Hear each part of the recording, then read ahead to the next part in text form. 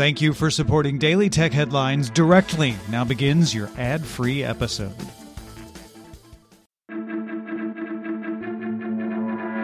These are the Daily Tech Headlines for Thursday, May 7th, 2020. I'm Rich Straffolino. The New York City Department of Education announced that schools are now allowed to use Zoom for online learning after previously banning the service on April 4th for privacy and security concerns.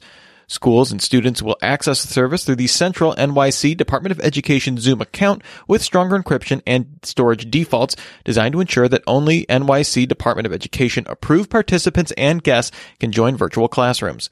Schools may continue to use other teleconference solutions used while Zoom was banned. In a joint statement, Liberty Global and Telefonica announced the companies plan to merge the UK broadband provider Virgin Mobile and telecom operator O2 into a 50-50 owned joint venture worth just over £31 billion. The companies said if approved, the merged company would commit to invest £10 billion in UK infrastructure over the next 5 years. Existing Virgin Media mobile customers, which currently runs on Vodafone's network, will be moved over to Telefonica. The merger now awaits UK regulatory approval.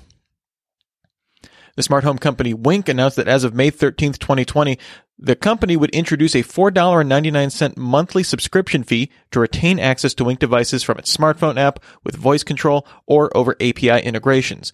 Device owners without a subscription will have automations disabled after that date.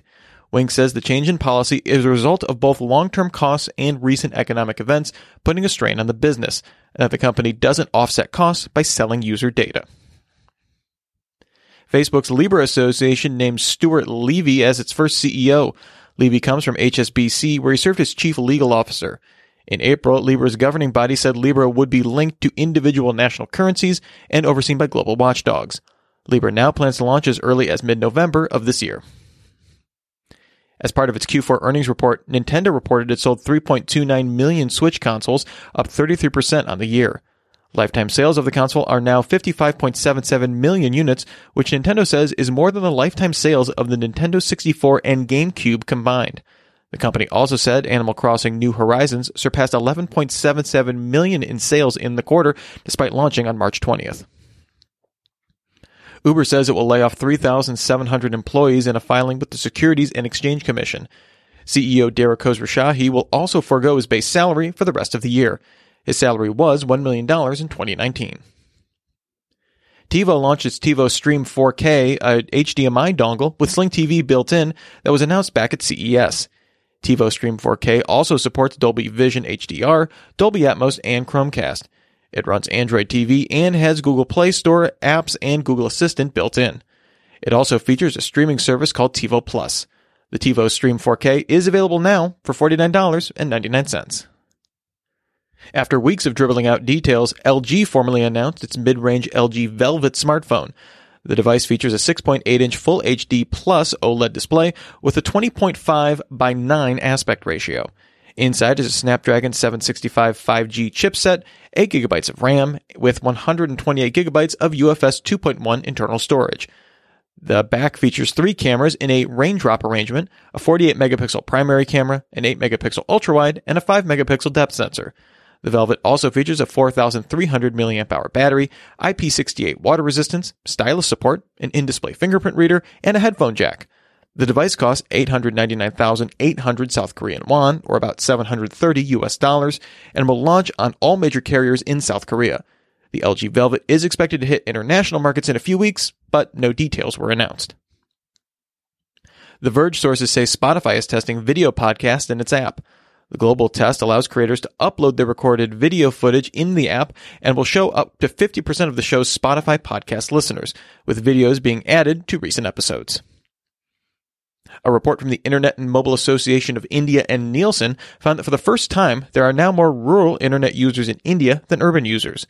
The report found 227 million rural active internet users in the country, 10% more than the 205 million users in urban areas as of November 2019.